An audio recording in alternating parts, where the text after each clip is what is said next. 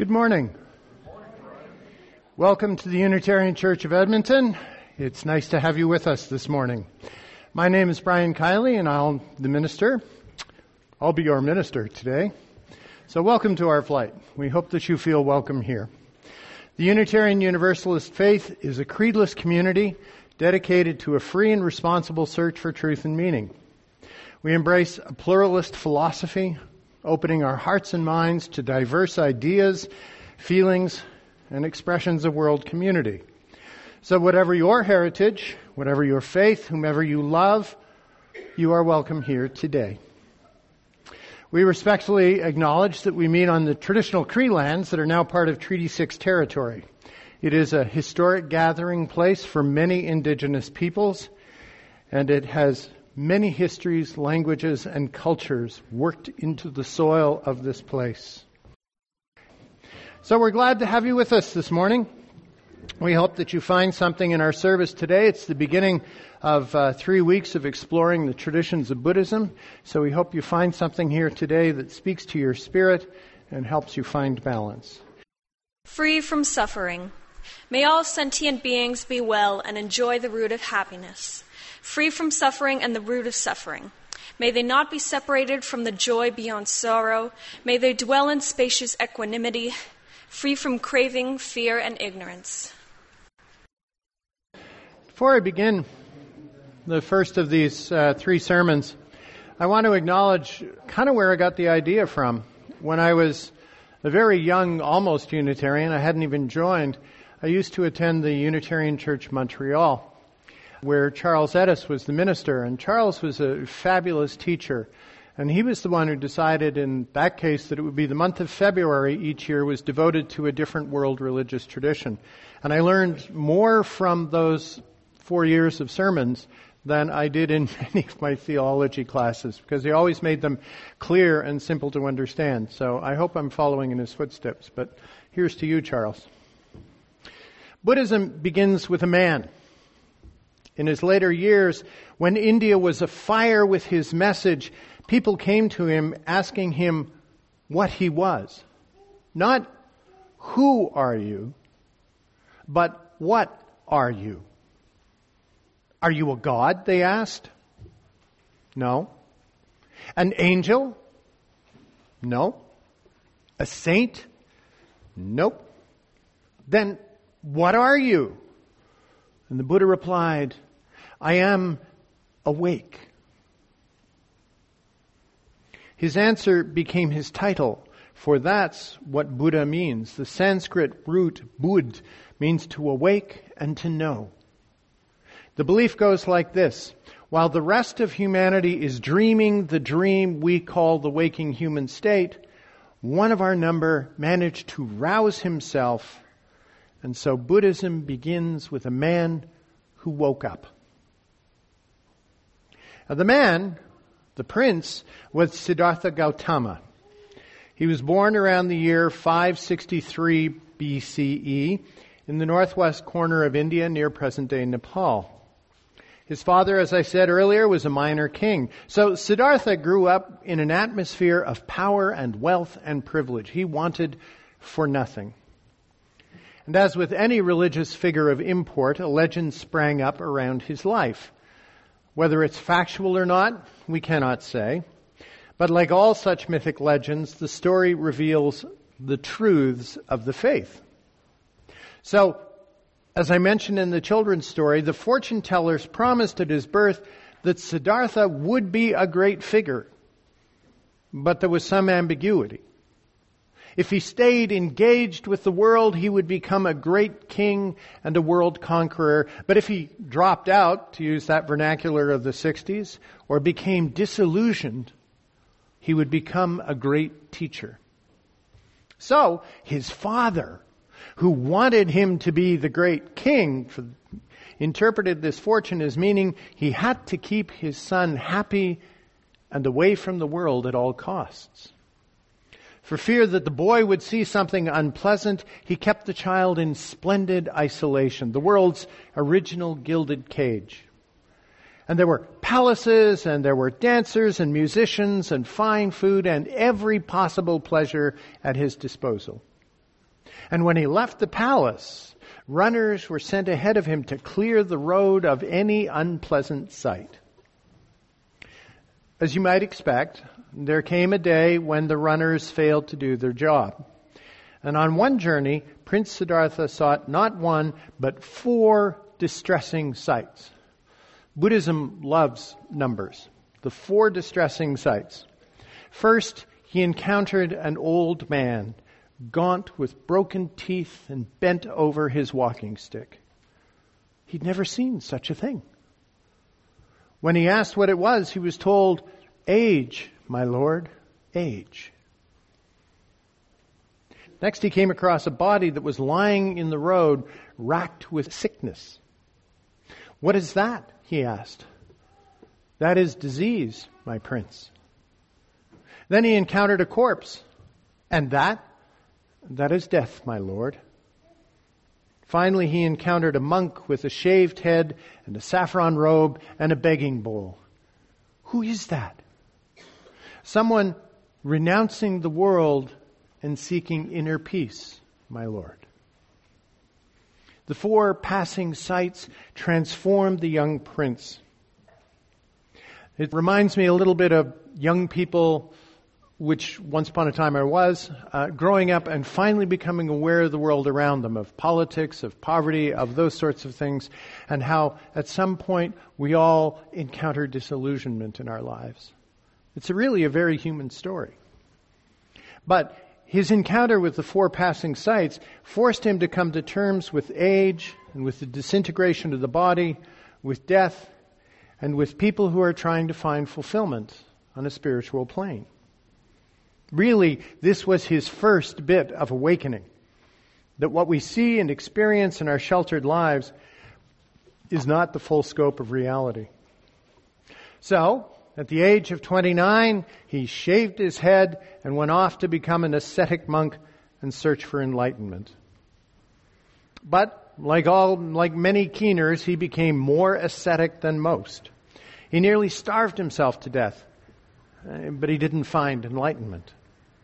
So he learned the futility of extremism, of asceticism. That was the second illusion that was shattered for him. And so he chose the middle way between the extremes of asceticism and indulgence. And the middle way would shape everything that would form his philosophy. He took up the Hindu meditative form called Raja Yoga. Remember, the Indian subcontinent was almost entirely Hindu in those days. It was one of his many influences. And after 6 years of disciplined meditation, this is a meditative form of yoga, Raja Yoga, rather than stretching and looking like downward dogs. This is a meditative form. And after 6 years of very disciplined meditation and sensing a breakthrough was near, he went at nightfall and sat under a bo tree, vowing not to arise until he had gained enlightenment. He was tormented through the night with visions of voluptuous women and by fireballs thrown at him by the god Mara. But he outlasted the god. And by dawn, his consciousness, quote, pierced the world's bubble, collapsing it to nothing, only to find it restored with true being. This is called the Great Awakening. Siddhartha Gautama was gone. He was replaced by the Buddha. And for the next 50 years that he remained on earth, he sought to help others find enlightenment. He founded an order of monks, a Sangha as they're called, and he renounced Brahmanism, his caste order of Hindu society. You may recall that the Hindu society was very, very structured according to caste, Brahmins being the highest and on the way down, and they did not cross-associate. Well, he renounced Brahmanism and caste order. And he became very active. He ran his order of monks, he taught, he preached and counseled, but each year he would go away for 3 months for private meditation. And 3 times every day he would retire from his activities for a period of meditation as well. We might all take a lesson on the importance of stepping away from work once in a while and tending to our own spiritual lives. He died kind of ignominiously, maybe embarrassingly, from eating poison mushrooms. His last words, however, were, "All compounds grow old. Work out your own salvation with diligence." Well, many stories survive about the Buddha. He was a cool rationalist, but one with a warm and sympathetic heart. Kind of reminds me a bit when I hear stories of the Dalai Lama today. Every problem that came to him was analyzed rationally, but then his responses were warmed with compassion. Buddhism is sometimes labeled a religion of infinite compassion. The strength of his character, his noble manner, the fact that he gave up wealth and privilege combined with the intensity of his mission, all those things won him converts in heavy, heavy numbers, not just in India, but soon throughout all of Asia. Unlike the founders of most faiths, the Buddha knew from the get-go what he was doing. He was intending to attract followers to his path. Not to become more famous, but to help others find enlightenment. That's the role of the Bodhisattva, the saint in Buddhism. Well, no religion pops up out of thin air. Buddhism arose out of Hinduism, but it developed very quickly on its own. And the Buddha, who was a reformer as much as anything else, seeking to strip away layers of ritual and caste structure that he felt ruined Hinduism, and was seeking to reach a level of truth and broad equality. And in so doing, he created really a non-religion in many ways, a path without the traditional elements. First, his religion was devoid of authority. He challenged the monopoly of the Brahmins and encouraged people to take responsibility for their own lives. Do not accept what you hear by report. Be ye lamps unto yourselves. Sound familiar for Unitarians? Secondly, he preached a religion that was devoid of ritual. In fact, he ridiculed Hindu rituals. Third, religion is usually used to explain how the world came to be and why things happen. But the Buddha skipped all of that and preached a religion of speculation. About the nature of world and life and death and all those good questions, the Buddha maintained a noble silence. He bypassed tradition. Do not go by what is handed down, nor by the authority of traditional teaching. When you know of yourselves these teachings are good or not good, only then accept or reject them. He preached a religion of intense self-effort. There was no grace that would intervene. There was no benevolent presence out there to comfort us and answer all the questions. It was going to all be your own work. And finally, he preached a religion without a supernatural figure. He condemned divination and magic. I suspect those of you who have been around the Unitarian Church for a while recognize and applaud and feel very comfortable with most of those tenets. In its evolution, Buddhism has developed a set of simple and easily remembered touchstones. It's very well organized, really well organized. We've already heard of the 4 passing sites. The foundation of the tradition are the 4 noble truths. Dukkha. Ordinary existence is a state of suffering. Dukkha. There are the usual physical sufferings. Then there is the suffering of impermanence, the sure knowledge that nothing in this life lasts forever. The third dukkha is mental suffering caused by conditioning of the mind. It's the worst of the sufferings because it leads to negative attitudes, which leads to wrong actions and eventually to rebirth in one of the lower realms. Reincarnation is a part of Buddhism. And if you kind of screw it up this time, you drop down the ladder. But if you live your life well and seek enlightenment, you move on up. Eventually getting to enlightenment and you don't have to come back anymore. Second, the arising of dukkha, or the causes of suffering. Suffering is caused by an ignorant state of mind. We are fooled into thinking that the things around us are real. I'm not talking about tables, chairs, birth, and all that stuff. I'm talking about status and power and wealth are not real things. All those things we measure to try and decide if we're better than somebody else. Those are illusions, like the temptations that beset Buddha sitting under the bo tree. And we develop attachments to these false things. We believe and we crave false realities. And that gives rise to our mental suffering.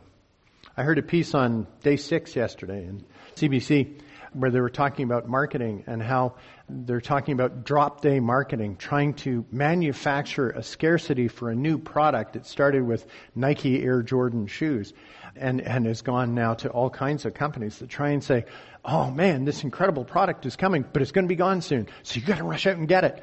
And everybody rushes out and get it because they have this false illusion that this is actually important, what kind of shoes they wear. Interesting how this Buddhist concept of dukkha and attachments plays out in the world. Third noble truth is the cessation of dukkha. Suffering is ended by renouncing the negative mind and false attachments. There you go, done. Suffering is ended by developing real compassion for all human beings.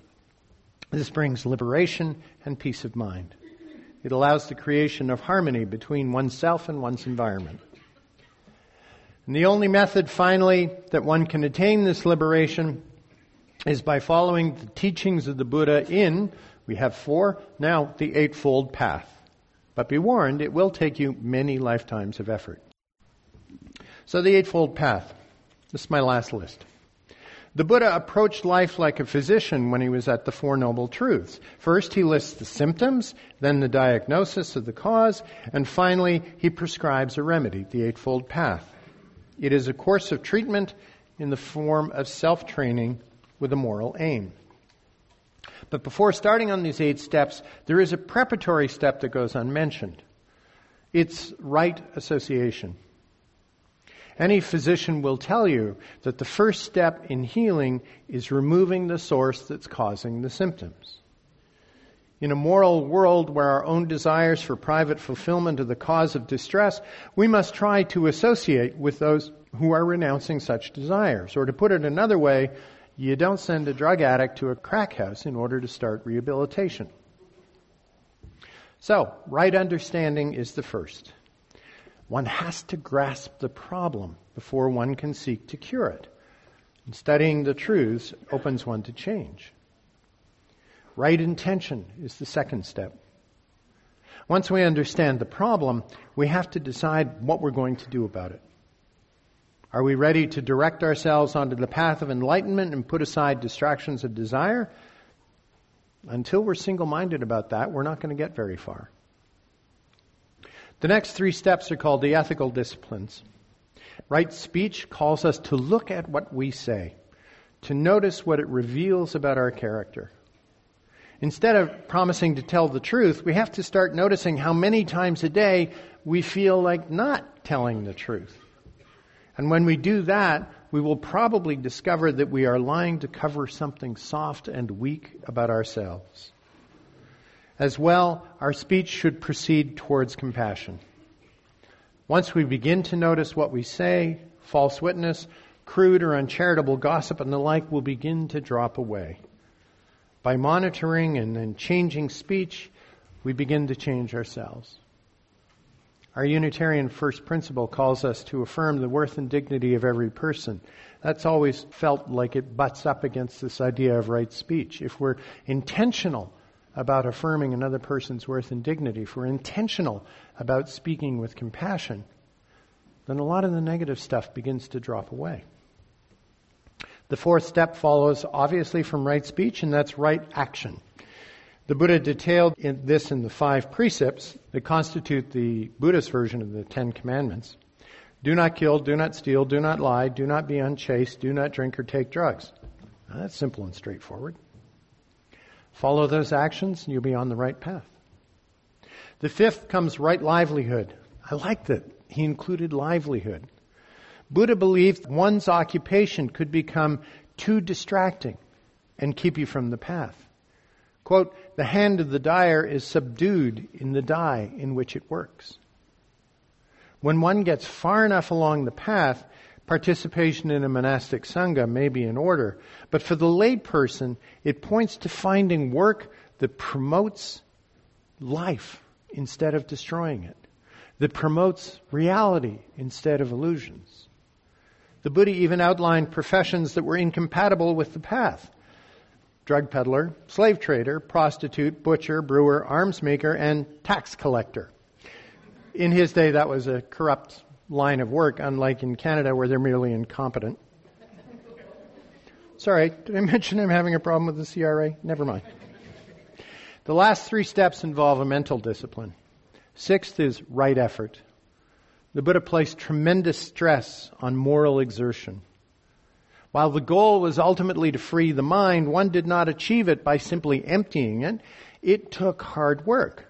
It takes an effort of will and a great deal of discipline to begin this path. One has to stop those things which are harmful or distracting, but oh, so attractive and habitual for us.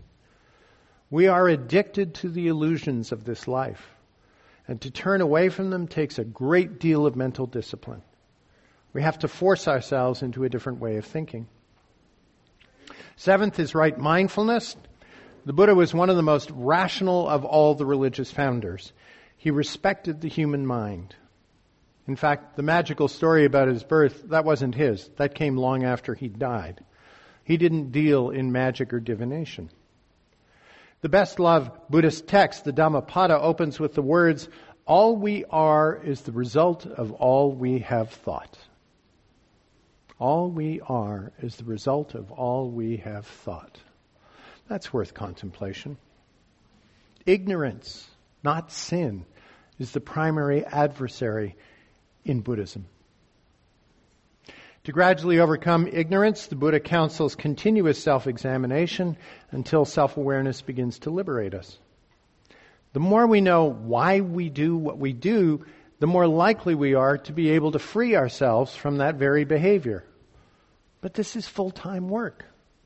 Moods and emotions are to be noticed, non-reactively, not about, oh, here I am thinking that again, but just go, oh, all right, I'm getting angry with this situation, or I'm getting sad with this situation, or I'm getting whatever with this situation. Think about that. The mind must control the senses and impulses, not be controlled by them. Finally, there is number 8. Known very widely in its Zen form, the concept is called right concentration.